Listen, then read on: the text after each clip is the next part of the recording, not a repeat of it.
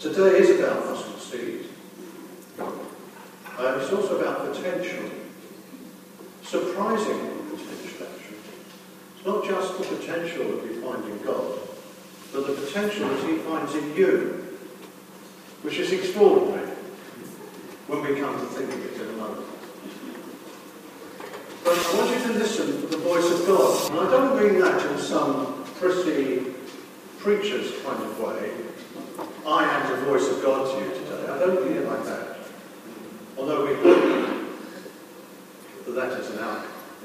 But I mean the voice of God where you find God speaking in inverted commas in the Scripture. Because we're going to look at 3 different episodes from different time and place from the Scripture.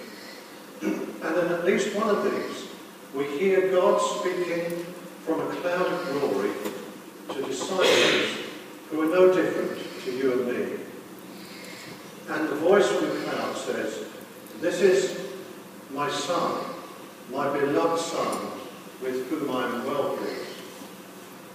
Listen to him."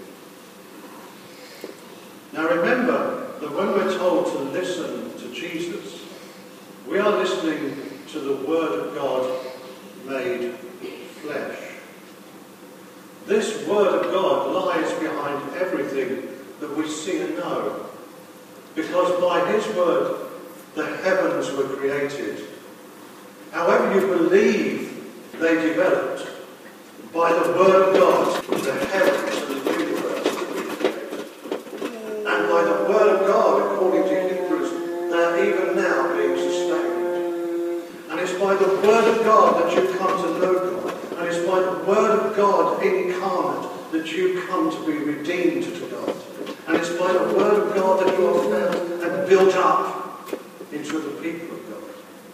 So when you hear God speak, in inverted commas, in Scripture, listen to him. Because I've been shocked in the last few weeks how some of the things in inverted commas in the Scriptures today are things I've looked at and heard but haven't listened to. So a moment to catch up with.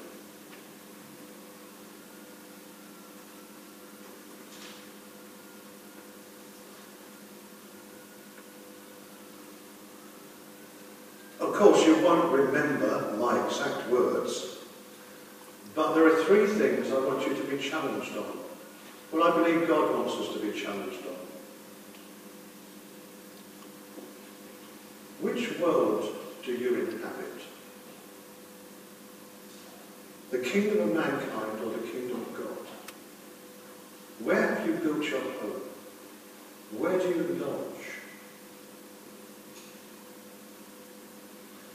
Whose counsel do you listen to?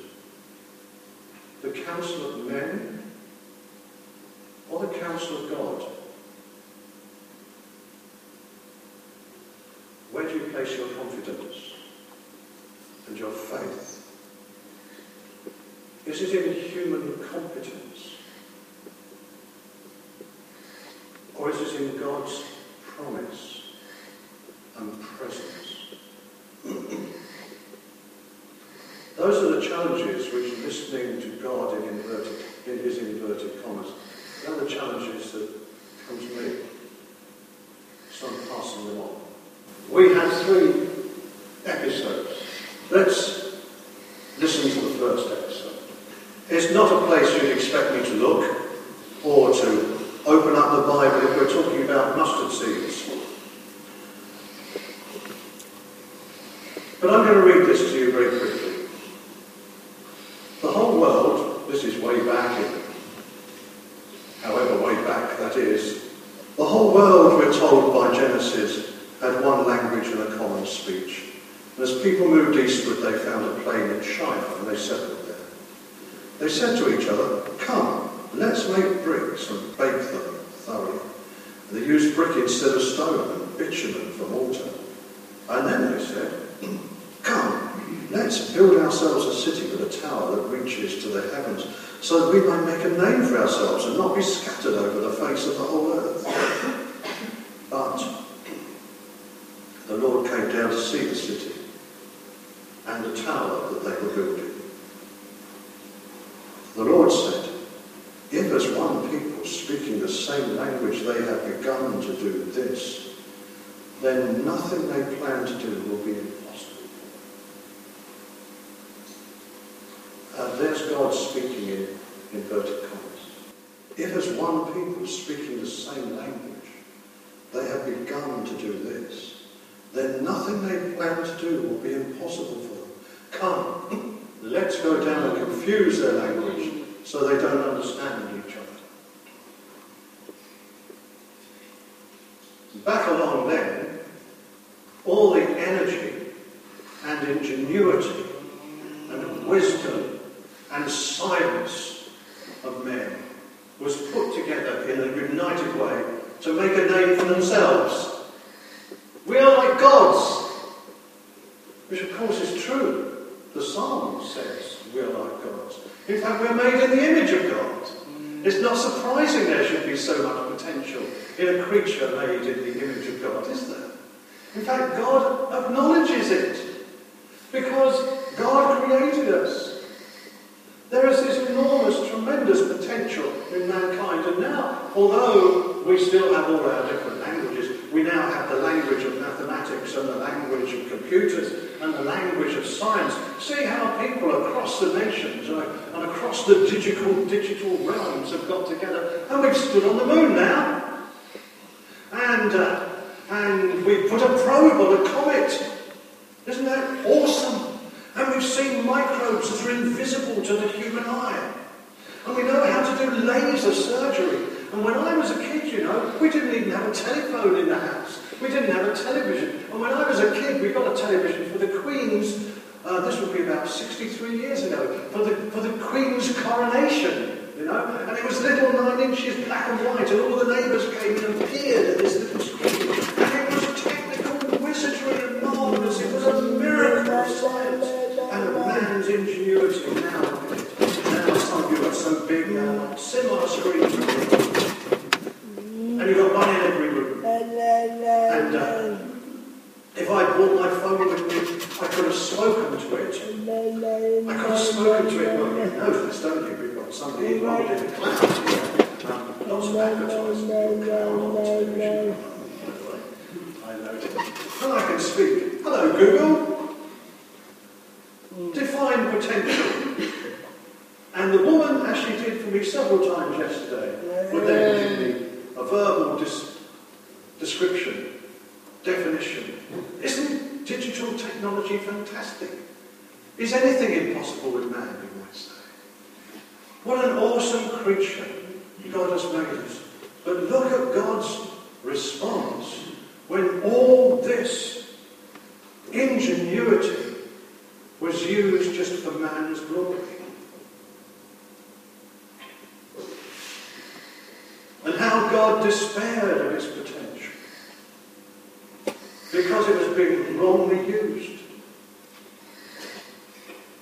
Even used to give man glory when you consider it, we don't have anything that we didn't receive. God created us. God created the world around us. God created the laws of nature by which things operate, the things into which scientists look and delve, where they discover extraordinary and wonderful things which just blow our minds to show us how this universe operates. But nothing that we have is anything that we created. You can't create anything. All we do is observe, discover, learn and utilize. We harness all the potential that God has already put in this extraordinary universe we live in. So yes, there is genius in us, but it depends utterly upon the initial grace, revelation, power, word of God that brought all these things into being. Glory to God that these things are possible. Glory to God for technological revolutions. Glory to God for the digital world. Glory to God that we've discovered all these things which he created that we can now harness. Glory to God. But in Babylon it was glory to man. That baby. And God said, I can't bear this. This is not why I made man. But just think of the potential, which is still there. And it's still there for God to use for his glory. Isn't that phenomenal? Wow. What can be achieved for you just through your human potential delivered to God, handed over to him for his honour, is mind-blowing. Let's have the second story. Please. This brings us right away from there. Here's Jesus. All of this is in inverted, all of this is in speech marks. Jesus' speech marks. We find it in a chapter where other parables have already been spoken.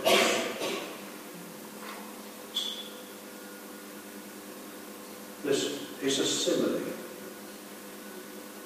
The kingdom of heaven is like this.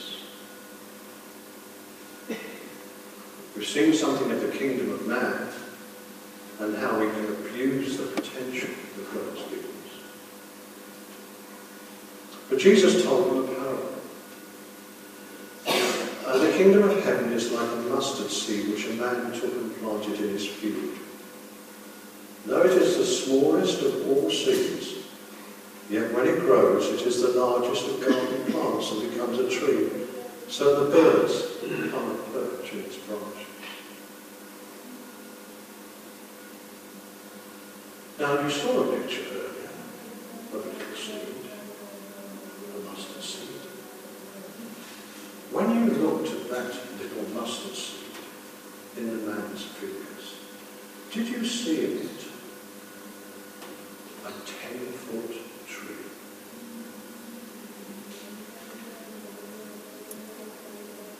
Or when you look at a conker and you hold that conker in your hand, do you see in it a tree that is 30 metres high, with a trunk so big you can scarcely get your arms around it?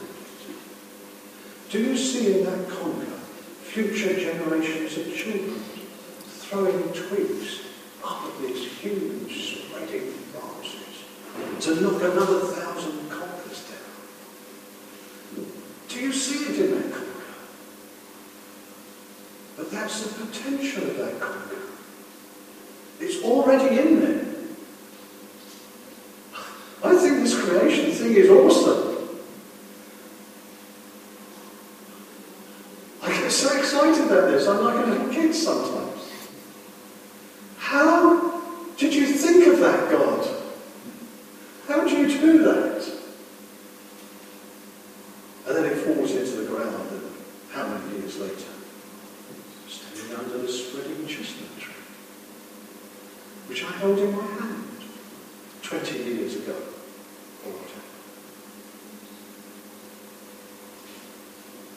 The kingdom of heaven is like that. It's a simile. It's like a mustard seed, smallest in your hand. The Greek is interesting here. I like this Greek. I may have misunderstood this a bit, but you'll have to bear with me there. Because the Greek says it grows larger than all other vegetable plants into a bush, which by comparison is like a tree. And then it says the birds of the air rest in it or nest in it. But the Greek doesn't say birds of the air. The Greek said the birds of heaven. Now then, I don't know whether that's just a saying. In the way we say birds of the air, they say birds of heaven. And it means exactly the same thing. But I like the connection here. That the kingdom of heaven is like a mustard seed. which when it is fully grown, the birds of heaven nest in. Literally from the Greek, make their habitation there. Build their nests. And I want to ask you, are you a bird of heaven?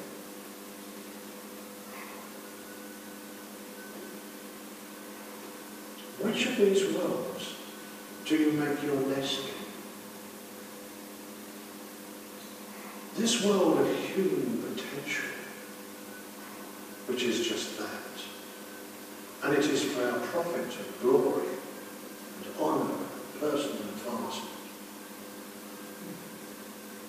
Or are you a bird of heaven? Because look, the kingdom of heaven is like this.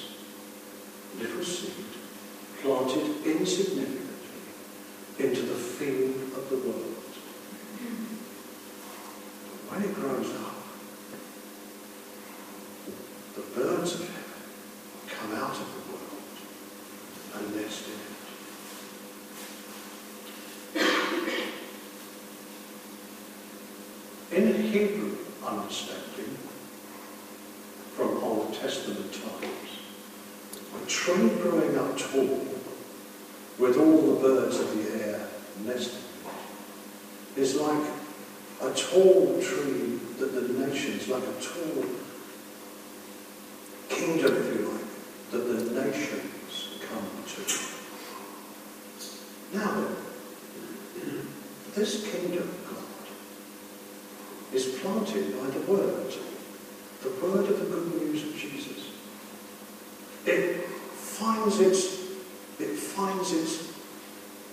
very beginnings in Jesus himself. He is our gospel.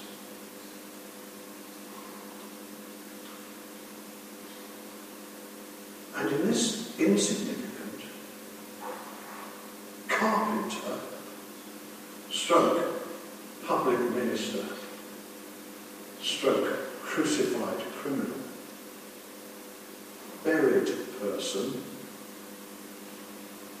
this insignificant person in an insignificant country in the great Roman Empire, from this, sown into the world, comes a kingdom into which all the nations, the birds of the nations, flock and make their nests. Now let me ask you, in the same way, when you looked at that conker or that seed, did you see the potential in it? As it was in your hand. Now look, as you look at this incident of Jesus of Nazareth and his life and death, did you see 2 billion people around the world worshipping him today?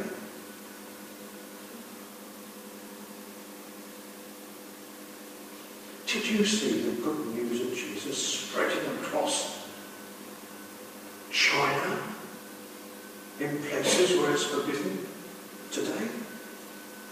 Did you see the church growing in Africa or in Brazil as it is today, so that Brazil now sends missionaries to Europe?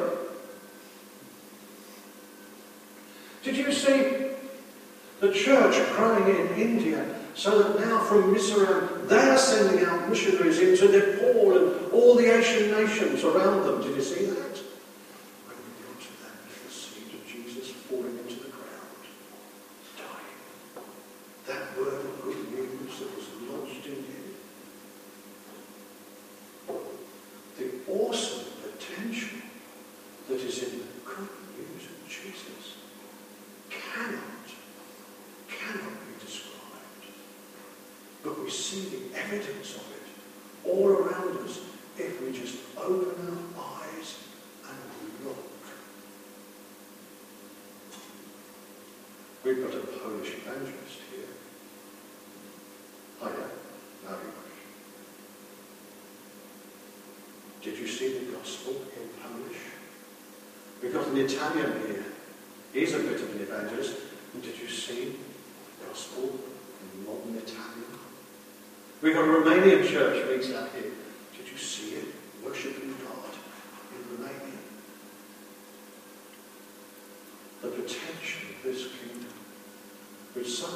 insignificant, actual crucified beginning, a seed falling into the ground.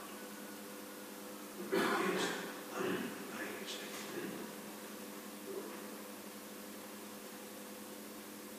Kingdom of God is like that seed. So our third picture.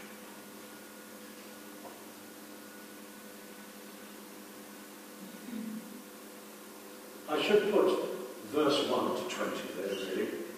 I won't read the whole of this passage, but I will remind you of it. There came a time, as Jesus neared his own crucifixion. I just want to say one thing about that last parable. It follows other parables, one of which is the parable of the sower, if you remember. And the parable of the sower introduces an element which is quite scary, really. As the kingdom seed is sown, in some places the devil comes and snatches it away. Now then, in Isaiah chapter 14, we read of the devil that he wanted to make himself like the Most High, and he was thrown out of heaven. Now that seems to me to be very much the same attitude that we found at the Tower of Babel. Let us reach into the heavens and be like God. So I want you to notice in passing that the kingdom of this world follows the design and ambition of Satan. It's similar. And there's a clash of dominions going on here.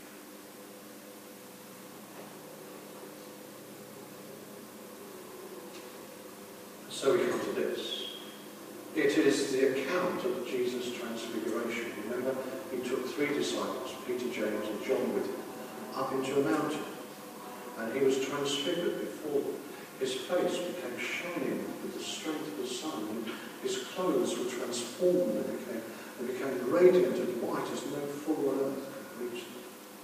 The disciples were astonished. Of course they never expected anything like this. And suddenly there appeared to them, 2 dead guys, to tell the truth. 2 dead guys, and one was Moses and one was Elijah, and they seemed to be very much alive, actually. And they were talking with Jesus, their master, and they were talking about how he was going to leave this world, about his departure.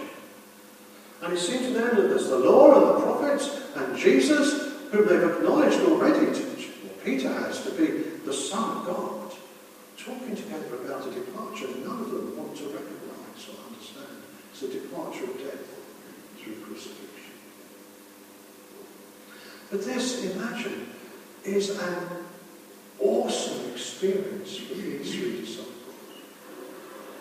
If something like this happened to you, how would you cope with it? Suddenly, there you are, out in the park with your kids, and suddenly something like this occurs, and you're pinching yourself and punching yourself and looking around at the kids and the other people around you, and they can see it as well, and you're not mad and you're not drunk, and this is real.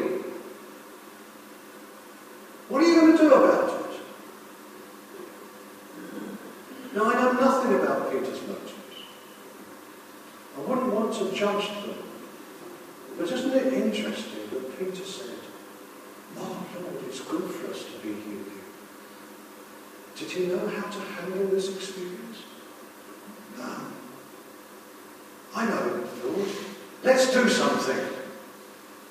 Let's make booths. We'll make a booth for you, we'll make a booth for Moses, and we'll make a booth for Elijah, and we'll make a memorial to this. Let's do something. How else can I handle it? I want to do something. That's a very human reaction, isn't it? And that's where we hear this voice from the cloud, because a cloud overshadows it. And it has something of the Shekinah glory flowing out of it. And a voice speaks from heaven, "This is my beloved Son, with whom I'm pleased." And he's not speaking to Jesus. This voice Almighty God who's speaking to Peter. And saying, this is my son. Listen to him. Don't do anything. Don't build any memorials. Listen to him.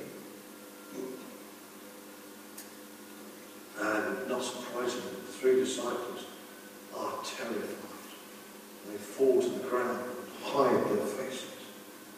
When Jesus comes and taps them gently on the shoulder, they open their eyes. The whole vision has disappeared. And there's just them again with Jesus. And on the way down the mountain, he says, don't tell anybody about this, not until I'm raised from the dead.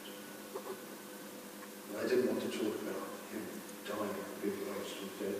They talked about Elijah. They'd seen Elijah.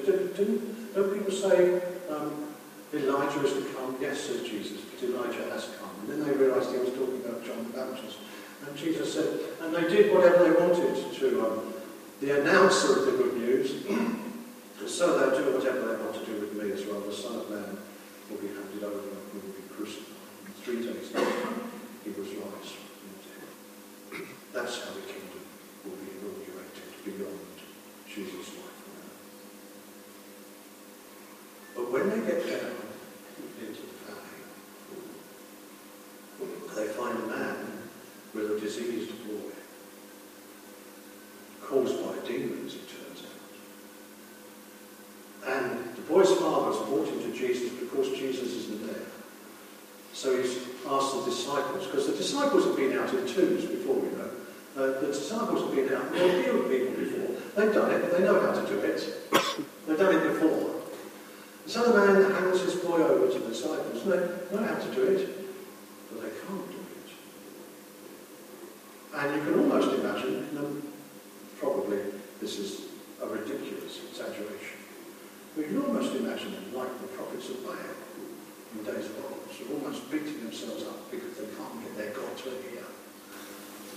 And these disciples getting more desperate, and the scribes and Pharisees laughing and mocking at them, destroying whatever faith the man first had when he brought his son to Jesus.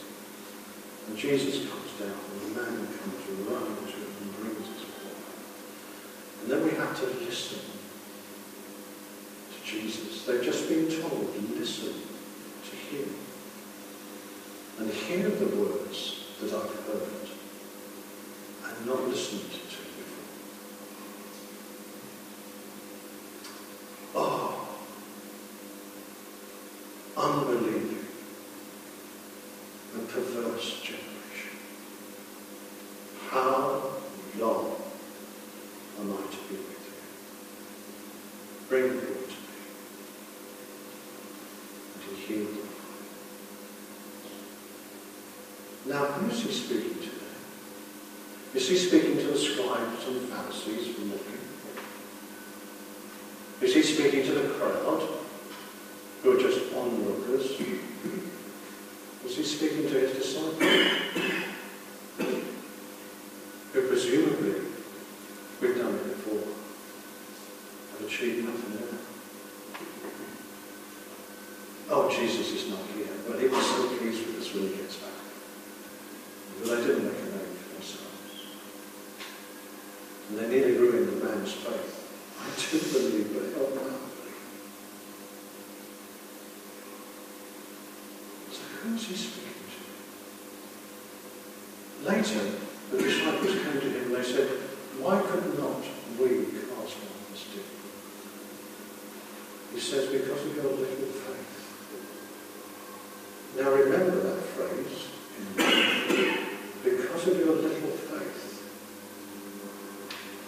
For this kind doesn't come out except by prayer. But if you had faith the size of a mustard seed, you would have said to this mountain, be taken up and cast in the sea.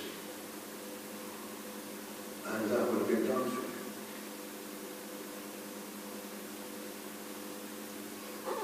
Can you see the potential of little faith in the incarnate Word the Word of Almighty God, made flesh, the crucified and risen one. I wonder how the disciples reflected on that, because of your little faith. But if you'd had faith the size of a mustard seed,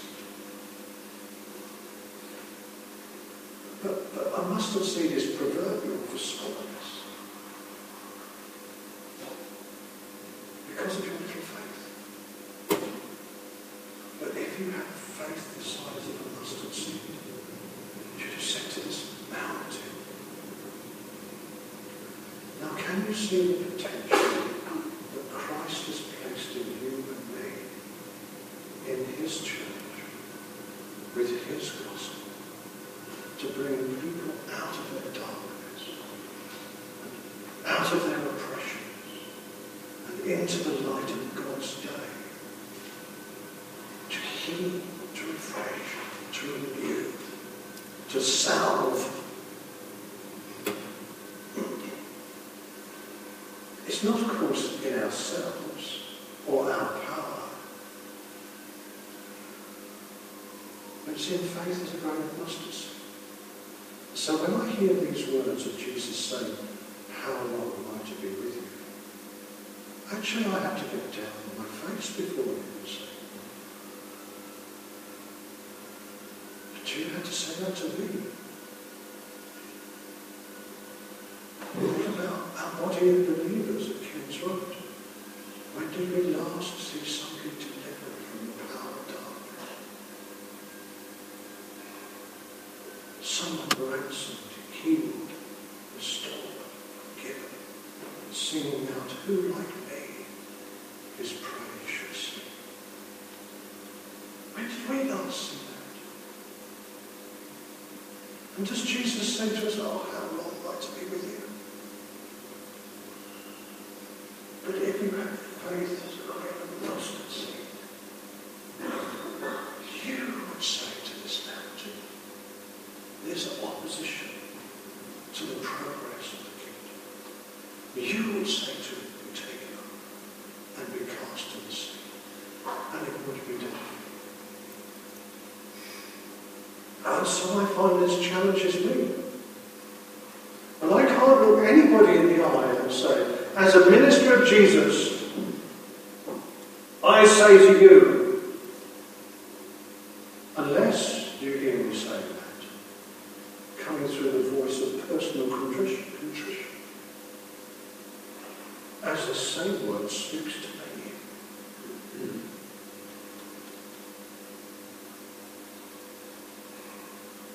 You have phenomenal human potential, and many of you are using it in your daily life, for your businesses, for your patients, for your hospitals, for your students, for your families.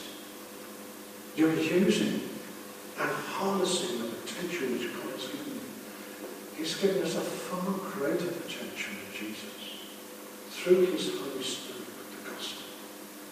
A potential not just to educate or temporarily heal bodies, or to create processes which will create jobs for many people and an income for us. He's given us the potential to change lives which are not healed temporarily, but endure into a heavenly city.